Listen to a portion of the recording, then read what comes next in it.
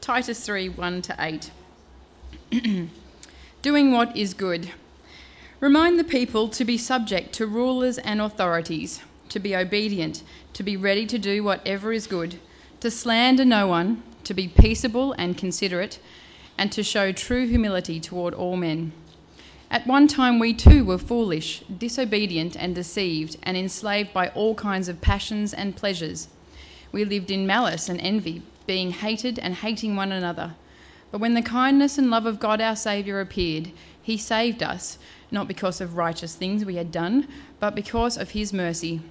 He saved us through the washing of rebirth and renewal by the Holy Spirit, whom he poured out on us generously through Jesus Christ our Saviour, so that, having been justified by his grace, we might become heirs, having the hope of eternal life. This is a trustworthy saying, and I want you to stress these things so that those who have trusted in God may be careful to devote themselves to doing what is good. These things are excellent and profitable for everyone. And then we'll go to Philippians. So this is page 832, 4, verses 1-9. Yes, and I'm doing my own version of words, of names. Therefore, my brothers, you who I love and long for, my joy and crown, that is how you should stand firm in the Lord, dear friends. I plead with Judea and plead with Syntyche to agree with each other in the Lord. Yes, and I ask you, loyal yoke folk, help these women who have contended at my side in the cause of the gospel, along with Clement and the rest of my fellow workers whose names are in the book of life. Rejoice in the Lord always. I will say it again, rejoice. Let your gentleness be evident to all. The Lord is near. Do not be anxious about anything, but in everything, by prayer and petition, with thanksgiving, present your requests to God. And the peace of God, which transcends all understanding, will guard your hearts and your minds in Christ Jesus. Finally, brothers, whatever is true, whatever is noble, whatever is right, whatever is pure, whatever is lovely, whatever is admirable, if anything is excellent or praiseworthy, think about such things. Whatever you have learned or received or heard from me or seen in me, put it into practice, and the God of peace will be with you. Oh, let's come before our Lord God in prayer and think about this topic of prayer. Let's pray. Lord God, we thank you for this time we have to consider your word now. We thank you for this opportunity, and we pray that you would help us to concentrate and to grow in our knowledge of what your word teaches us about prayer. We pray for this in Jesus' name. Amen. One of the advantages of coming from the Reformed and Presbyterian tradition is that some people in our tradition have thought carefully about God's word, and in some ways we get to stand on the shoulders of giants who've actually worked hard to put it together and to help us understand topics in it. One of the topics is prayer, and we don't have to reinvent the wheel for the answer to the question at the top of your bulletin. You'll see it says, what is prayer? When I was given that topic to preach on today, I thought, well, why reinvent the wheel? Let's have a look at what the Catechism has to say. Those confession writers wrote the Catechism as well. And question 98 asks that question. What is prayer? And here's the answer. Prayer is an offering up of our desires unto God, for things agreeable to his will, in the name of Christ, with confession of our sins and thankful acknowledgement of his mercies. It's a good little definition, isn't it? We're not going to unpack the entire thing today, but I do want to say, when the writers spoke about offering up our desires unto God, they were drawing upon a tradition where God's people have always done that kind of thing. In the Psalms, we look at Psalm 62 verse 7, and it says, "Trust in him at all times, O people. Pour out your hearts to him, for God is our refuge." And we can connect with that, can't we? Think about the times in life when you face difficulties and sorrows, when you've gone through hardships, you've looked at the future and you've wondered, how am I going to get through all this? Are those the times when you've come to God in prayer? I know I have. The times when we share with God what's going on inside us and we might even shed some tears and think about some of the sad things or the difficult things we've been through. These are the times when it comes natural to us to pour out our hearts to God in prayer. So as we pray, we're communicating with God. That's at its simplest. We're talking to God, and we know that we can do this like we've done in the service today by speaking out loud, or we can do it in the quietness of our own hearts and in our minds. But although it's simple to talk about a definition of prayer where we're just talking to God, it's still worth considering the topic because there might be some answers to questions which we need to straighten out. For example, does God want to listen to us when we pray? Do we need to be some kind of prayer warrior to get our prayers through to the Almighty? And does God listen to the prayers of those people who are described in the Bible as not his children? Well, I want to address that last question first. Does God listen to the prayers of those who aren't his children? The Bible describes humanity as being made in God's image, which from Genesis it seems to be something that people have that's unique about them in comparison to the rest of God's creation. People bear God's image, which I take it means they reflect something of God on earth. They're created to be the rulers of God's creation under God. And they're capable of having a relationship with God. Adam and Eve know God personally. Yet we see something of a divorce between people and God after the fall.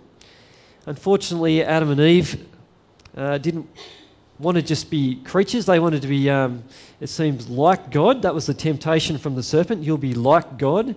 And they grasped at that. And so after that, as we know, they were cast out of Eden. And there's a divorce between humanity and God from there on in. And Paul describes the state of affairs for all of humanity in Romans chapter 1 verse 18, where he says, now people suppress the truth about God. They know something of God. They know something of his eternal power and his divine nature from what has been made. But people fail to give thanks to God and to glorify him. Instead, they turn to idols, things made to look like mortal man, birds and animals.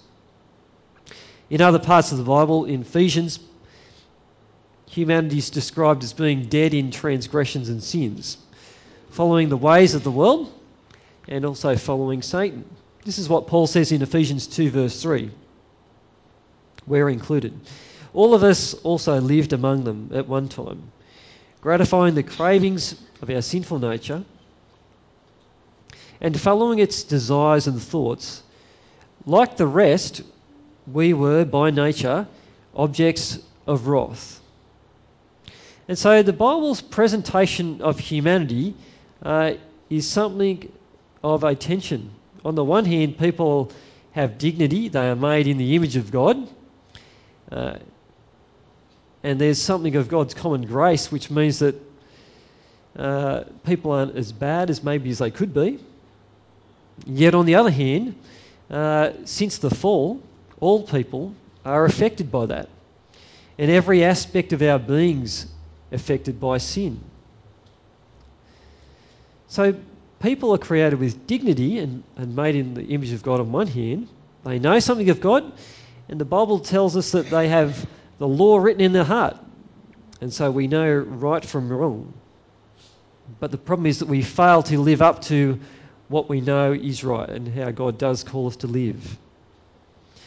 And so we're born into a world with a disease called sin, and we each live out that disease and rebel against God. By nature, we're not inclined to want to love God or submit to him. And we show then in our attitudes and our behaviour the symptoms of that disease as we sin against God and as we sin against one another. So the Bible describes humanity outside of Christ as being under God's wrath, and we spend our years outside of Eden in a world where there is turmoil, much sorrow and hardship. And eventually we either suffer organ failure or we're overcome by some disease or the environment in which we live, and we return to dust from which we're actually made up of.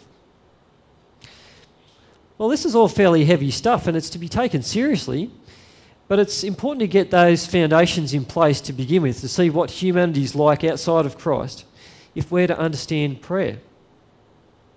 For God's word teaches us that since people are dead in their sins, they're not inclined to suddenly want to turn back to God, to thank Him for giving them life and health and every good. It doesn't come naturally. Since people are dead in sins, they're not neutral towards God.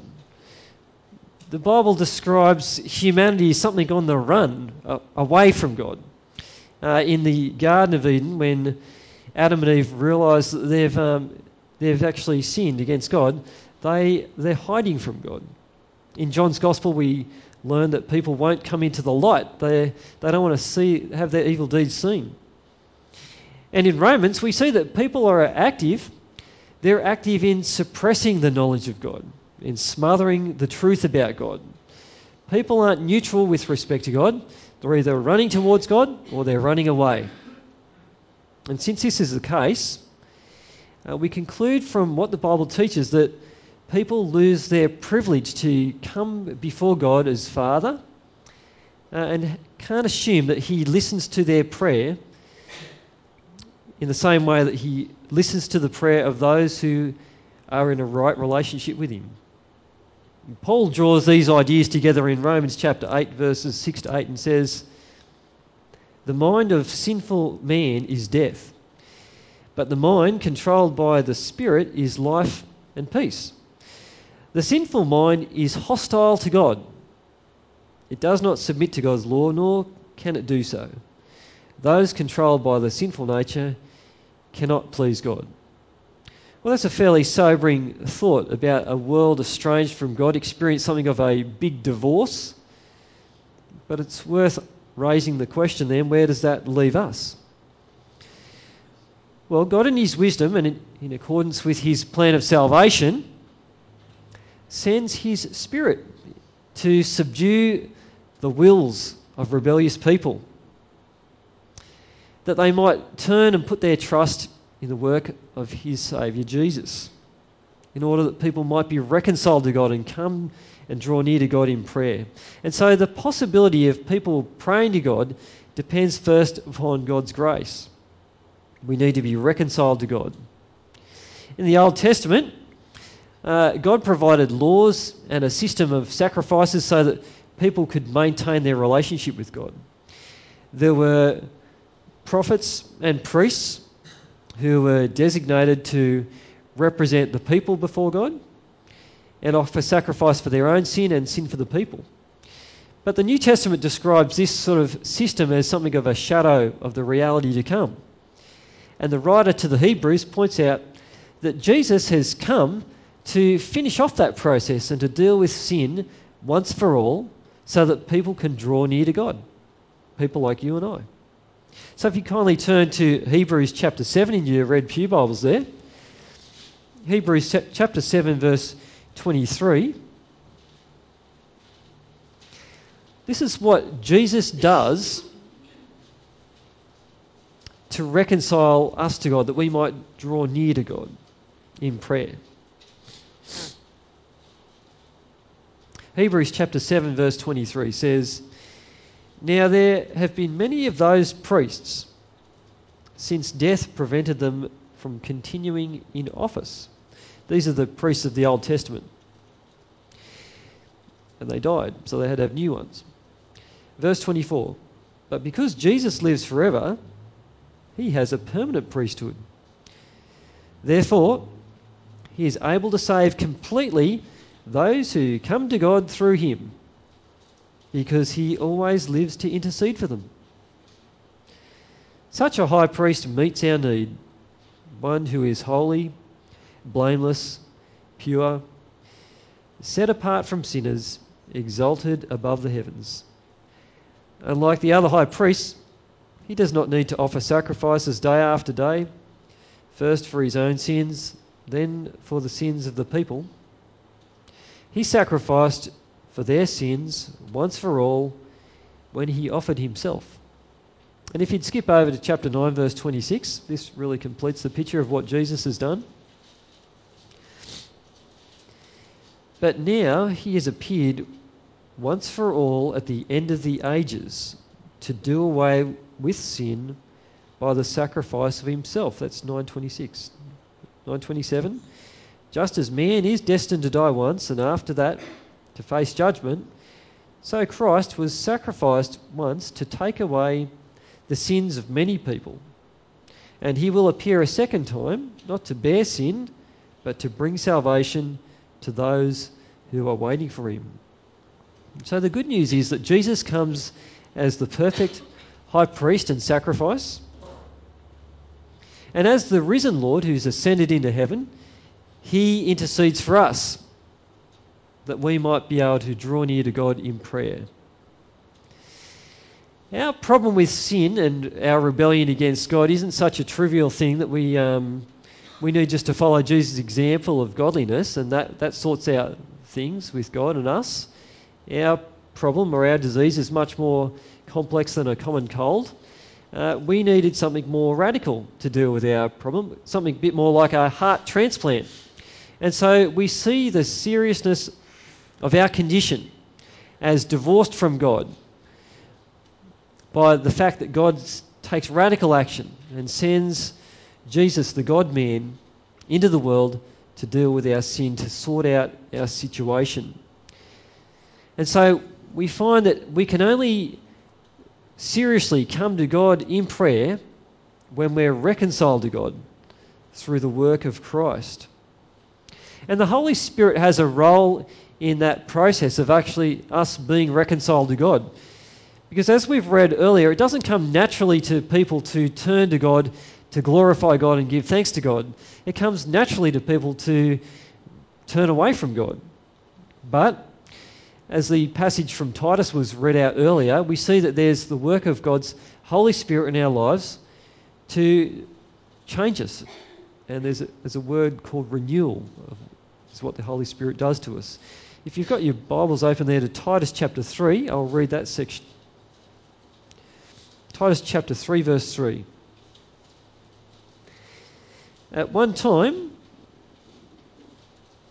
Titus is just before Hebrews. Titus 3, verse 3. At one time we too were foolish, disobedient, deceived and enslaved by all kinds of passions and pleasures. Paul assumes that people have that nature. We lived in malice and envy, being hated and hating one another. But when the kindness and love of God our Saviour appeared, he saved us, not because of righteous things we had done, but because of his mercy. He saved us through the washing of rebirth and renewal by the Holy Spirit, whom he poured out on us generously through Jesus Christ our Saviour, so that having been justified by his grace, we might become heirs, having the hope of eternal life.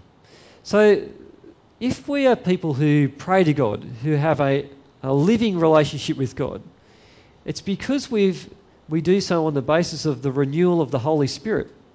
God's actually done a work in your life to actually incline yourself towards him. And that's what it's taken to raise us who are dead in sin to new life with God.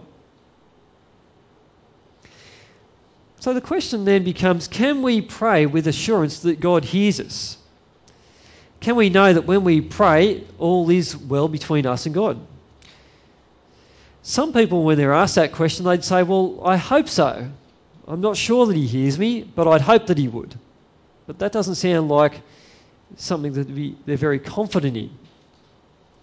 Well, I'd want to say in the first place that God accepts and he hears Jesus. That's something we know from Scripture. Jesus was faithful as God's Son, and God accepted his sacrifice. We see something of God's acceptance of Jesus in Luke's Gospel at Jesus' baptism, where God says, "You are my Son, in whom I love. With you I am well pleased." And then when Jesus goes out and is tempted by Satan in the wilderness, he overcomes that temptation. He lives faithfully to God, unlike Adam, who succumbed. And as mentioned earlier, God has accepted Jesus as a sacrifice and as the one who intercedes for us. Hebrews 7:25 says, "Therefore he's able to save completely those who come to God through him, because he always lives to intercede for them." So God, in the first place, accepts Jesus, and he accepts Jesus' prayers. And the Bible describes us as being in the good position of being accepted by God because we're connected to Christ. The Bible describes our situation or our station as believers in life as those who are united to Christ. This is what Paul says in Galatians 2:20. "I've been crucified with Christ, and I no longer live, but Christ lives in me. The life I live in the body, I live by faith in the Son of God who loved me and gave himself for me." Christ lives in us. We're united to Christ. And it's because we are united to Christ, we're acceptable to God as Jesus is. We're incorporated into him. And so when we come to pray to God, we don't pray in our own strength, our own holiness. We're not confident of our own righteousness, but we come on the basis of what Jesus has done and his righteousness. We live not as the status of those who are condemned by God. Our status is now as those who are the children of God. This is what Paul says in Galatians. He says, "Because you are sons, God sent the Spirit of his Son into our hearts, the Spirit who calls out, 'Abba, Father.' So you are no longer a slave, but a son. And since you are a son, God has made you an heir." We don't need to think of ourselves as being prayer warriors to come to God. We don't have to, have some kind of fancy language. We just need to come to God, our Father, in prayer, with the simplicity of a child going to their parents. We have the status of the children of God, and so when we come to prayer, we know that God hears us. Our relationship's been restored. If people aren't in Christ, though, then there's still a problem. They're still under God's condemnation. They still live under God's wrath. But for those who are in Christ Jesus, who are united to Christ, there is the confidence that we can come to God and ask things according to his will, in the same way that a child would come and talk to their parents. So what is happening then when we pray? We're up to point 4 in your outline. What's happening when we pray? Well, prayer is not simply throwing words around willy-nilly. We're recognising that we are someone's creatures, that we're someone's children, and that we have the privilege of speaking to God as Father on the basis of the work of his Son, our Lord Jesus, and we come to God in the power of the Holy Spirit. When we're sitting down to pray, we're taking out time to remember who it is that we are someone's creatures. When we offer up our desires to God, or when we pour out our hearts to God, we're showing that we're taking our relationship with God seriously, that we're coming to terms with God's will for our lives, that we have a living and active faith, not a dead faith. But above all, we're not praying in order to climb some kind of stairway to heaven. A relationship with God's already been established by what Jesus has done. So that brings us to point 5. What is our responsibility when it comes to prayer? Well, in simple terms, God calls us to be obedient. He calls us to be obedient children. And Paul reminds us with a command that we should pray. So in Philippians chapter 4, verse 6, it says, "Do not be anxious about anything, but in everything, by prayer and petition, with thanksgiving, present your requests to God." Now, Scott's going to talk a little bit further in coming weeks on the topic of prayer, about how we should pray. But suffice to say, God calls us to be obedient. That's the first reason we're called to pray, to be obedient to God. We're told not to be anxious, but to pray. So we should follow God's command and come to God in prayer. As we do so, we need to remember that it's good for us to pray, that God wants us to pray. He's redeemed us We've been told in Corinthians that we have been bought with a price, and we need to remember who we are before God, and in fact, whose we are, the fact that we are owned by God. And so we ought not only honour God with our bodies, we also ought to honour God and come to Him in prayer. So the challenge for us this week is to continue to be people who enjoy that privileged relationship with God, to know clearly that because we are His children, it's good to come to Him in prayer. There's natural times of the day when it's appropriate, when we wake up in the morning and pray about the day before us, when we sit down and share a meal to be thankful for the things that God's provided, and certainly as we reflect on God's word by ourselves or with a group. And at the end of the day, these are the natural times we should be praying, and it's good to pray. But above all, it's important for us to remember that because we are God's children, it's the right thing for us to do to pray. That it is good for us to pour out our hearts to God and be grateful for this provision that we can come to God as His children. May we be people who rise to the challenge to be people of prayer this week. Let's pray. Our Lord God, we do thank You for Your goodness and Your wisdom in establishing a plan for our salvation. For we know that by nature it doesn't come naturally to us to want to submit to You, that by nature we'd sooner rebel against You and do our own thing. But Father, we thank You that You subdue our hearts by Your Holy Spirit. You help us to understand what You've done for us in Christ, that we might enjoy life as Your children and come and draw near to You in prayer. Father, we thank You that we can talk to You as our Father in heaven, that You do care for us. We thank You for that privileged position. And we pray that You would help us to take seriously the relationship we have with You and enjoy coming before You in prayer. We pray for these things in Jesus' name. Amen.